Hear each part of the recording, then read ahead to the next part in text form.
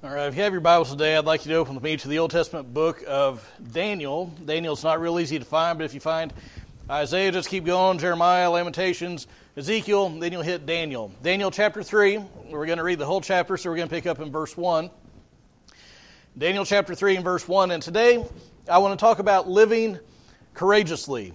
Living courageously. Now, if you were here a few weeks ago when we had Father's Day and celebrated that, you might remember that I talked about being strong and courageous, and I sought to apply that message to all of us, but especially to the men.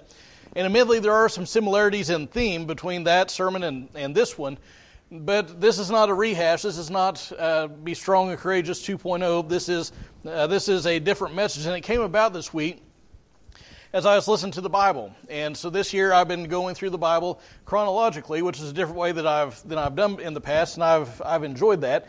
But as I was listening to the book of Daniel, I got to remember and hear some of those accounts that many of us grew up hearing. You know, Daniel in the lion's den and so forth. And I got to chapter 3, and this is an account that many of us, probably all of us, have heard in the past, have read and studied and heard sermons on. But it's about Shadrach, Meshach, and Abednego. Now, it really struck me as I listened to this how courageous these men were. And so what I want us to do today is I want to look at their example and see if we can draw some things out from their life and seek to apply it to our own lives. Now, just by way of reminder and to kind of set the stage a little bit, at this time, Babylon was really the superpower of the world. They defeated the Assyrians, they defeated the Egyptians, they defeated the southern kingdom, Judah. They defeated all kinds of people groups, and so they were really the superpower of the world. And it was led by a very proud man, a man by the name of Nebuchadnezzar. Now, I say he was proud, and he kind of had some reason to be proud. You've heard of the seven wonders of the ancient world? One of those was the Hanging Gardens of Babylon, and that was put into place by Nebuchadnezzar. I mean, he was the leader of the most powerful nation in the world. And so, even today I've read that Babylon is the largest archaeological site in the world with some 2,000 square acres. That is a big site. And so he conquered all kinds of people groups. And what he do and what he did here is he would go in, he would defeat them, he'd exile them, take people from their homeland, send them far away to a foreign land, and make them settle there. Well, one of the things that he did is when he defeated Judah, he exiled a bunch of people. But what he did was he took the finest of the young people, the best, the brightest, the best looking, and he took them out and had them educated in the literature and the ways of thinking, the language of Babylon. And so what he did, among those people that he took, the best and the brightest, were four guys that we all know. Daniel, Shadrach, Meshach, and Abednego. But those weren't, at least the last three, those were not their given names. They were Hananiah, Mishael, and Azariah. And I think it's interesting that we know their Babylonian names, not their Hebrew names, but that's something else. Anyway, these were the best of the best. They were the brightest. They were intelligent, and so they were supposed to serve in the king's court as counselors and so forth. And so when we pick up in chapter 3, Nebuchadnezzar has taken these guys and he's put them into his personal service. And that's where we pick up in chapter 3, verse 1. And I'd like you to stand with me if you're able. We'll pick up in verse 1, read down to the bottom, or to the end of the chapter. It begins by saying, Nebuchadnezzar the king made an image of gold, the height of which was 60 cubits, and its width 6 cubits. He set it up on the plain of Dura in the province of Babylon. Then Nebuchadnezzar the king sent word to assemble the satraps, the prefects, and the governors, the counselors, the treasurers, the judges, the magistrates, and all the rulers of the provinces to come to the dedication of the image that Nebuchadnezzar the king had set up. Then the satraps, the prefects, the governors, the counselors, the treasurers, the judges, the magistrates, and all the rulers of the provinces were assembled for the dedication of the image that Nebuchadnezzar the king had set up. And they stood before the image that Nebuchadnezzar had set up. Then the herald loudly proclaimed, To you the command is given, O peoples, nations, and men of every language, that at the moment you hear the sound of the horn, flute, lyre, trigon, psaltery, bagpipe, and all kinds of music, you are to fall down and worship the golden image that Nebuchadnezzar the king has set up. But whoever does not fall down and worship shall immediately be cast into the midst of a furnace of blazing fire. Therefore, at that time, when all the peoples heard the sound of the horn, flute, lyre, trigon, psaltery, bagpipe, and all kinds of music, all the peoples, nations, and men of every language fell down and worshipped the golden image that Nebuchadnezzar the king had set up. For this reason, at that time, certain Chaldeans came forward and brought charges against the Jews. They responded and said to Nebuchadnezzar the king, O king, live forever. You, O king, have made a decree that every man who hears the sound of the horn, flute, lyre, trigon, psaltery, and bagpipe, and all kinds of music is to fall down and worship the golden image. But whoever does not fall down and worship shall be cast into the midst of a furnace of blazing fire. There are certain Jews whom you have appointed over the administration of the province of Babylon, namely Shadrach, Meshach, and Abednego. These men, O king, have disregarded you. They do not serve your gods or worship the golden image which you have set up.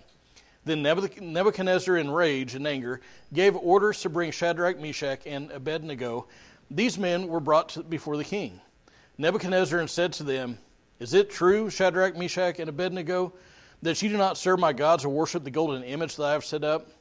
Now, if you're ready, at the moment you hear the sound of the horn, flute, lyre, trigon, psaltery, and bagpipe, and all kinds of music, to fall down and worship the image that I have made, very well. But if you do not worship, you will immediately be cast into the midst of a furnace of blazing fire. And what God is there who can deliver you out of my hands? Shadrach, Meshach, and Abednego replied to the king, O Nebuchadnezzar, we do not need to give you an answer concerning this matter. If it be so, our God whom we serve is able to deliver us from the furnace of blazing fire, and he will deliver us out of your hand, O king. But even if he does not, let it be known to you, O king, that we are not going to serve your gods or worship the golden image that you have set up. Then Nebuchadnezzar was filled with wrath, and his facial expression was altered toward Shadrach, Meshach, and Abednego, and he answered by giving orders to heat the furnace 7 times more than it was usually heated. He commanded certain valiant warriors who were in his army to tie up Shadrach, Meshach, and Abednego in order to cast them into the furnace of blazing fire. Then these men were tied up in their trousers, their coats, their caps, and their other clothes, and were cast into the midst of the furnace of blazing fire. For this reason, because the king's command was urgent, and the furnace had been made extremely hot, the flame of the fire slew those men who carried up Shadrach, Meshach, and Abednego. But these 3 men, Shadrach, Meshach, and Abednego, fell into the midst of the furnace of blazing fire, still tied up. Then Nebuchadnezzar the king was astounded, and stood up in haste. He said to his high officials, Was it not 3 men we cast bound into the midst of the fire? They replied to the king, Certainly, O king. He said, Look, I see 4 men loosed and walking about in the midst of the fire without harm, and the appearance of the 4th is like a son of the gods. Then Nebuchadnezzar came near to the door of the furnace of blazing fire. He responded and said, Shadrach, Meshach, and Abednego, come out, you servants of the Most High God, and come here. Then Shadrach, Meshach, and Abednego came out of the midst of the fire. The satraps, the prefects, the governors, and the king's high officials gathered around and saw in regard to these men that the fire had no effect on the bodies of these men, nor was the hair of their heads singed, nor were their trousers damaged, nor had the smell of fire even come upon them.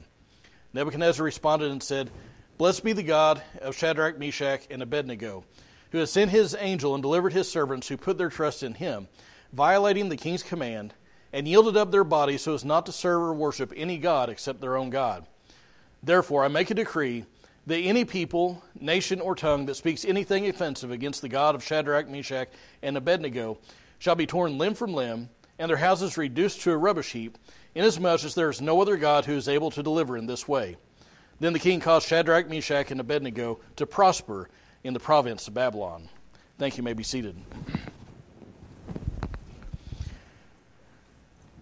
Now, I know that was a lengthy passage, but there are some things I want to try and draw out of this. The first is that we must avoid the tendency to exalt ourselves. We must avoid the tendency to exalt ourselves. Now, this incident begins with Nebuchadnezzar setting up an image on the plain of Dura. It was a golden image. Now, we don't know what this image was. We don't know what it was a picture of. We don't know its shape. We don't know really anything about it. A lot of people, and if you read this, the first part of chapter 3, you see that it's so-and-so cubits high and so-and-so cubits wide, and we don't know what a cubit is off the top of our head. We know it's about 18 inches, but we start doing the math, and we say, it's too early to do math on Sunday morning. Well, let me just fill it in for you. It's about 90 foot tall and about 9 foot wide. So it's not very wide, very, very tall. And so some people have looked at this and said, well, probably what it was a pillar. And they had the Babylonian gods etched into or carved into this pillar. And people were supposed to fall down and worship these gods. Others think that no, this was a statue to Marduk, which was the Babylonian god. And he was on a pedestal. And so the pedestal and the idol, the 90 foot would count both of those things. And we do that even today because we say that the Statue of Liberty is a little over 300 foot tall. Well, she's not standing on the ground. You remember she's up on a pedestal, up on a platform. And so we count that whole thing as being, 300 plus feet tall. And so it's possible that that's the case. There are other scholars, and this is where I come down. I believe that this was probably an idol, an image of Nebuchadnezzar. And here's the reason I say that. In chapter 2, he has a dream. Now you remember this is the account where he has a dream and he calls all the wise men in and says, interpret this dream for me. And they say, okay, well tell us what it is. He says, no, you tell me what it is and then tell me what it means. And they all say, well, we can't do that. And Daniel comes in and he interprets the dream. You remember all this. And what the dream was Nebuchadnezzar had a dream of a statue made of 4 different materials or combinations of materials. At the top was the head, and it was made out of gold, and then silver and bronze, and then the bottom part was made out of iron and clay and iron mixed together. And the interpretation of that, Daniel said, and this statue was out there, and out of nowhere comes this stone, not carved by human hands, and it crushes the feet of the statue, crushes the whole statue, grinds it into dust, and then that stone grows and fills the entire earth. And he says, what in the world does this mean? So Daniel comes in, tells him what it is, and he says, that statue are kingdoms. So the head is it's Babylon, it's gold. And then the next is the next kingdom, and so on and so forth. And we know this happened in history, the Medes and the Persians and the Greeks and so forth. And the bottom part was the Roman Empire. And when this stone that comes and crushes this statue, it starts out striking or smiting the feet, the Roman Empire. That's the kingdom of God. That was initiated at the time of Jesus. You remember what Jesus and John the Baptist at the beginning of their ministry did? They went out and preached and said what? Repent, for the kingdom of God's at hand. See, we got some connections here. So, this kingdom that Jesus begins is going to fill the whole earth. Now, I think that so made an impact on Nebuchadnezzar, and he was so proud, I think, that he set up a statue to himself, only he didn't make just the head gold. He made the whole thing gold. I think he was trying to repudiate, to cancel out this prophetic dream that he had, which showed that his kingdom, his empire, was temporary. Now, even if that speculation is wrong, and I recognize it may be because the Bible doesn't say, so we can't speak with authority. Even if that speculation is wrong, and it's some other idol that he set up, the fact remains that he shows hubris that is hard to even put into words. Because he has the audacity to tell people whom to worship. I mean, that's one of the most fundamental things that we have. One of the most fundamental choices that we have is who it is that we're going to worship. And he has the audacity to come and say, you know what? You will worship right here, right now. This is the one that you put your affections on. This is the one that you trust in. And yet, that's what he did. Now listen, this is not unique to Nebuchadnezzar. I mean, all throughout history, when we see people who are in positions of power, they're in positions of authority, and they have little accountability, they all do much the same thing. Think about King Saul in the Bible. Now, he didn't make an idol, but you remember in the book of 1 Samuel chapter 15 and verse 12, Samuel is going to find Saul, and he misses him. He goes to a town and he misses him, and what do they say? He set up a monument to himself. Now, this was not, somebody makes a ticker tape parade. Hey, let's build a monument to Saul. This is Saul coming in saying, make me a parade and make a statue in my honor. He is proud. He is self-exalting. We see it in the Caesars of the Roman Empire. They demanded that people worship them as gods. In fact, they were the people that worshiped him were supposed to say, Caesar is Lord. Well, guess what? The Christians wouldn't do that. That's why many of them were put to death, because what did they say? No, Jesus is Lord. And even today, in communist China, Xi Jinping, the leader of communist China, is doing much the same thing.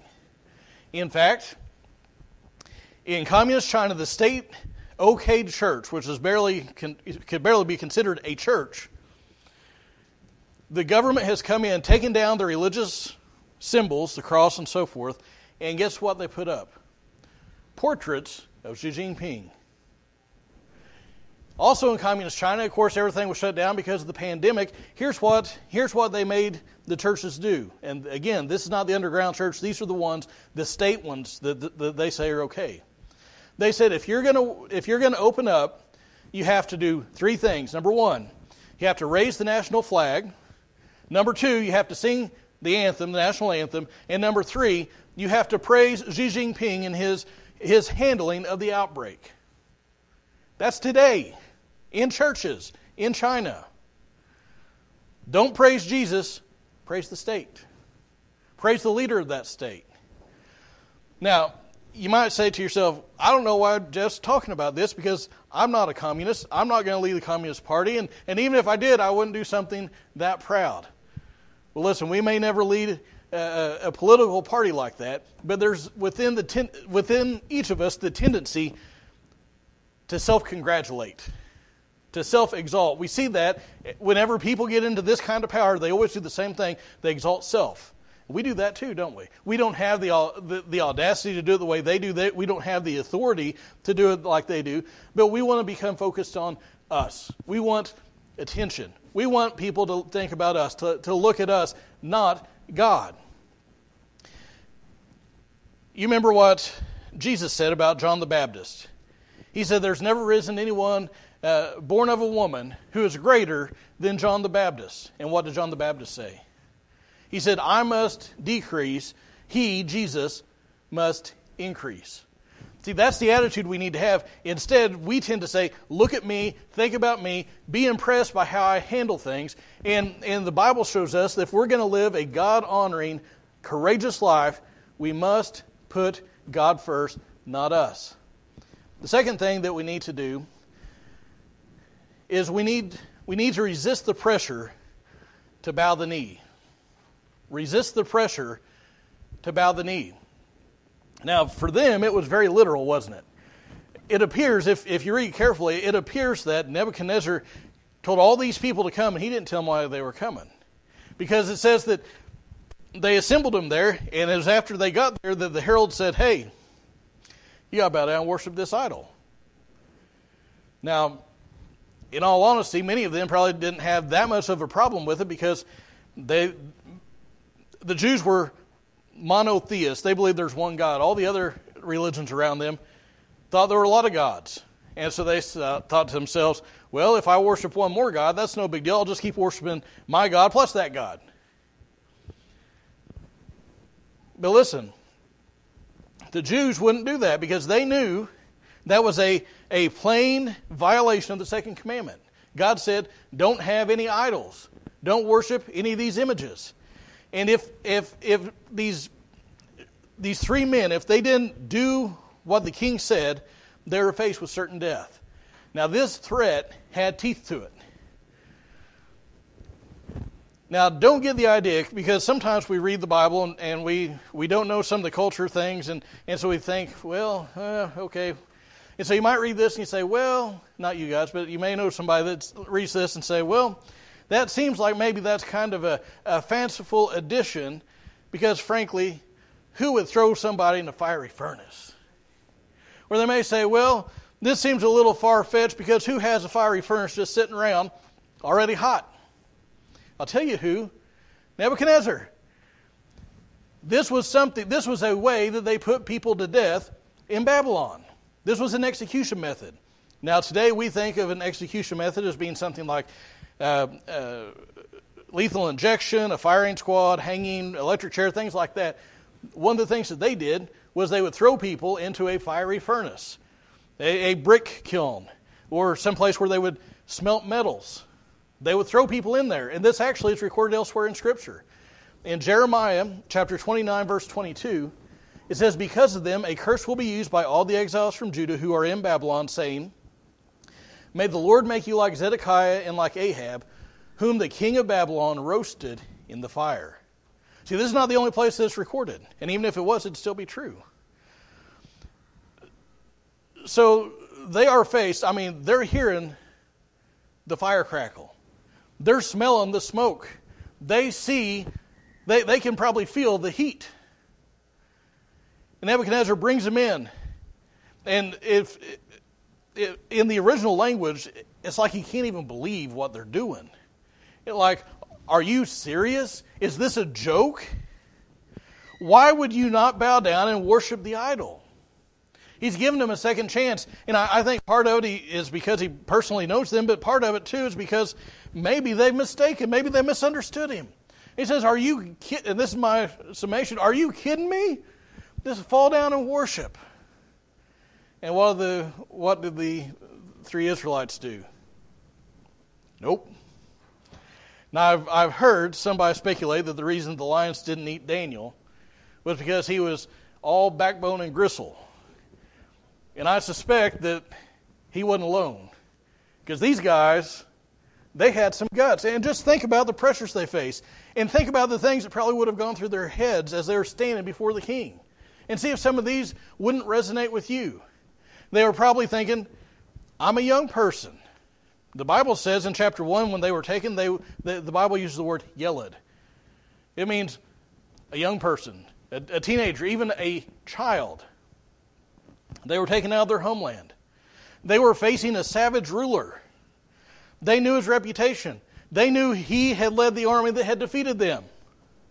They knew what would face them if they didn't obey. Maybe they thought, you know what? We should do this. I should do this because the government said so, and I should obey the governing authorities. Maybe they said, I'm far from my homeland, and even in my homeland, the Israelites, my own people, sometimes worshipped idols. Here I am in another land. Maybe when in Rome, do as the Romans do. Maybe I should just do it. Maybe they thought, not only am I going to face death, I'm going to lose my position of authority. And if I lose my position of authority, not only do I suffer personal loss, but I can't help others from that position. Maybe they thought to themselves as they were standing before the king and the king was giving them another chance, I could probably bow down and just not worship. It would still look the same, but God would know my heart. Or maybe they thought, I'm going to bow down. I may even give words of worship, and then I'll ask God to forgive me later. They could have done all those things. Maybe they thought, I don't want to make waves. Maybe they thought, I don't want to die. All these things, literally, they could have looked around and said, literally, everybody else is doing it. And doesn't some of those sound like things that probably we would go for? But these guys wouldn't do it. They courageously took their stand, and they would not bow the knee.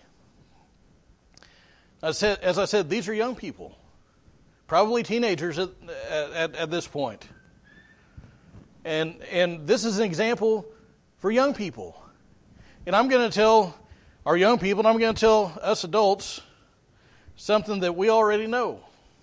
And that is that there are pressures in society, there are pressures in school, there are pressures in culture, everywhere to bow the knee. There is pressure to compromise. There's pressure to compromise your integrity at work. There's pressure to compromise your purity on a date. There's pressure to compromise your faith. And listen, I don't envy the young people today because they don't live in the same world I grew up in. They don't live in the same world you all grew up in either. I don't envy that one little bit. Well, listen, the same is true for us adults, isn't it? We have a pressure to compromise. The pressures may look different, but the pressure is still the same, whether it be peer pressure or whatever it is. And something else I want to point out, and this is just as true for adults as it is for young people. I noticed that these men stood together. Now, I think that probably each of these men, if they were standing before Nebuchadnezzar, they would have done the same thing alone. But boy, it's a lot easier when there's somebody else. It's a lot easier when you got somebody else backing you saying, you know what, I'm backing your play. I'm going to do the same thing you are. I'm going to stand firm, just like you are. It's a lot easier when you have a good friend who will stand with you in whatever it is you're going through.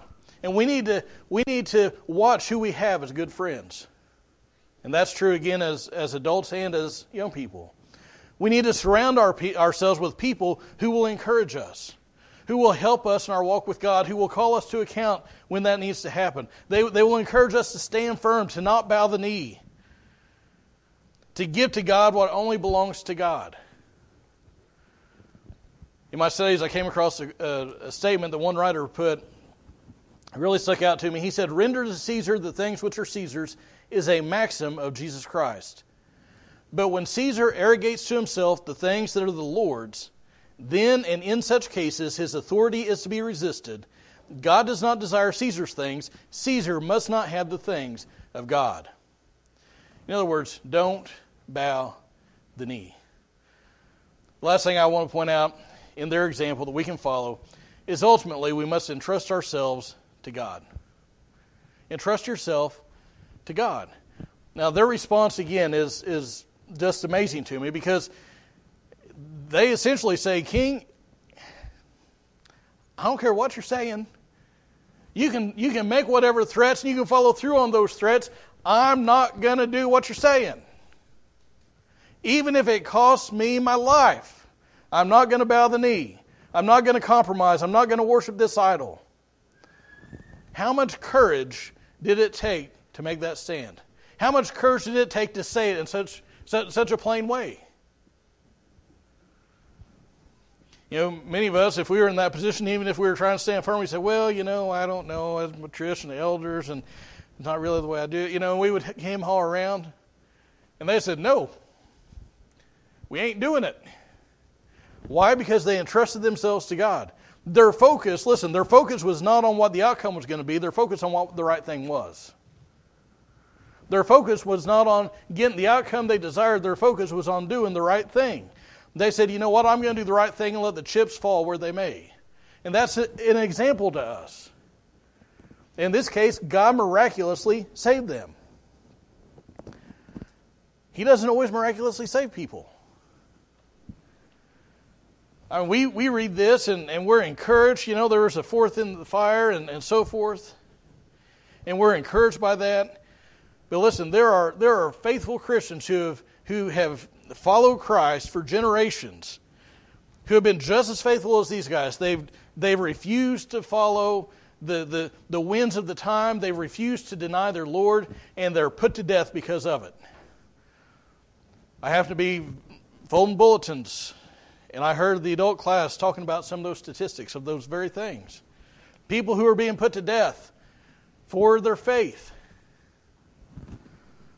These people entrusted themselves to God. The ultimate example of that is Jesus. 1 Peter chapter 2, verses 21 to 23 says, "For you've been called for this purpose, since Christ also suffered for you, leaving you an example for you to follow in his steps, who committed no sin, nor was any deceit found in his mouth.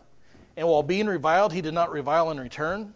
While suffering, he uttered no threats, but kept entrusting himself to him who judges righteously."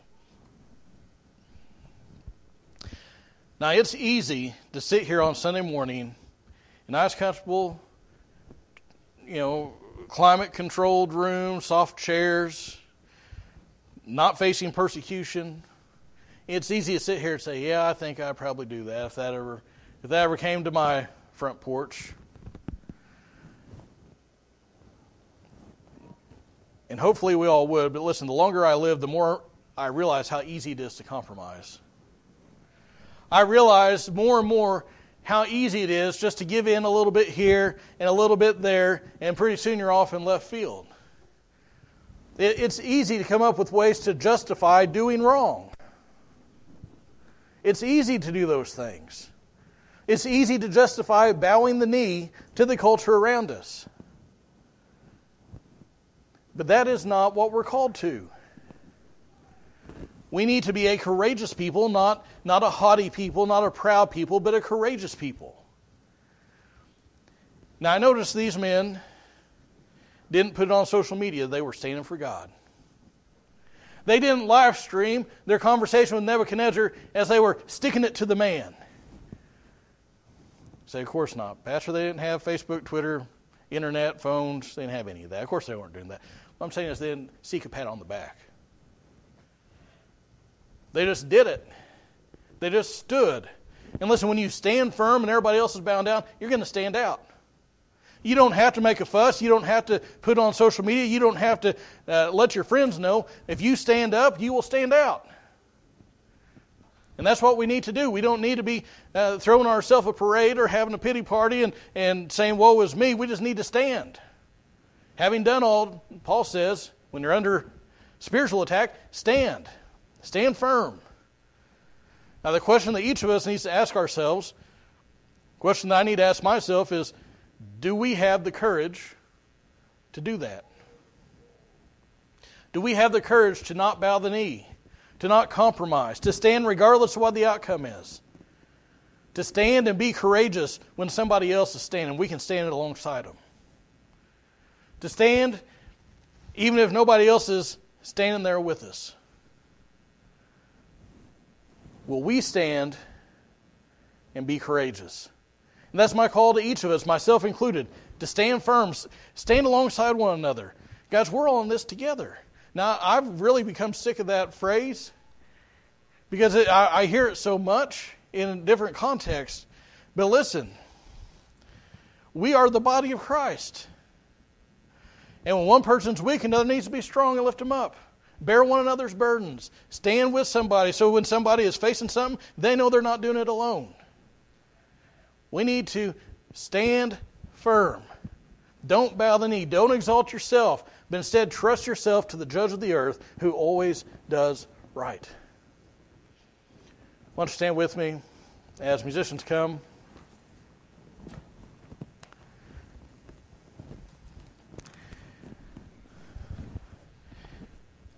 And as you bow your heads and close your eyes.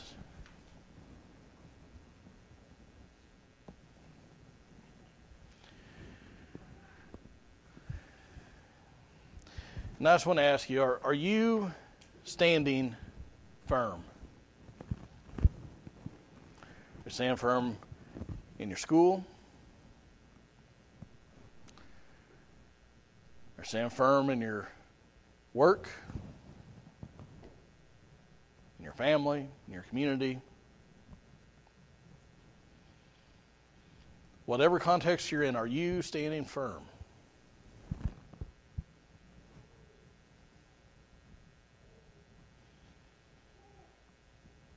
Again, these men, as they talked to King Nebuchadnezzar, they weren't rude. They weren't mean-spirited. But boy, they had a rock-ribbed response, didn't they? No matter what you do, we're going to do what we know is right.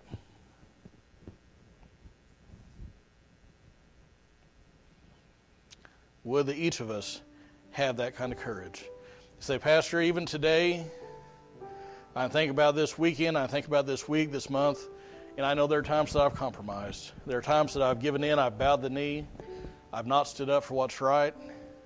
I've done things I shouldn't do. In the book of 1 John, John writes, I've written these things that you might not sin, but if you do sin, we have an advocate with the Father, Jesus Christ the righteous. He goes on to say that He is faithful to forgive our sins. If we'll confess our sins, He'll forgive us, cleanse us of all unrighteousness. And maybe your response today is that you need to ask for forgiveness and commit to doing better. Maybe your response today, as I've talked about this has been directed at Christians. Maybe your response is actually one of salvation. You've never repented of your sin. You've never confessed it. You've never turned your life over to Christ. Even though the focus of this message has been on believers, you can become one of them today. Because the Bible says that today is the day of salvation. Whosoever will may come.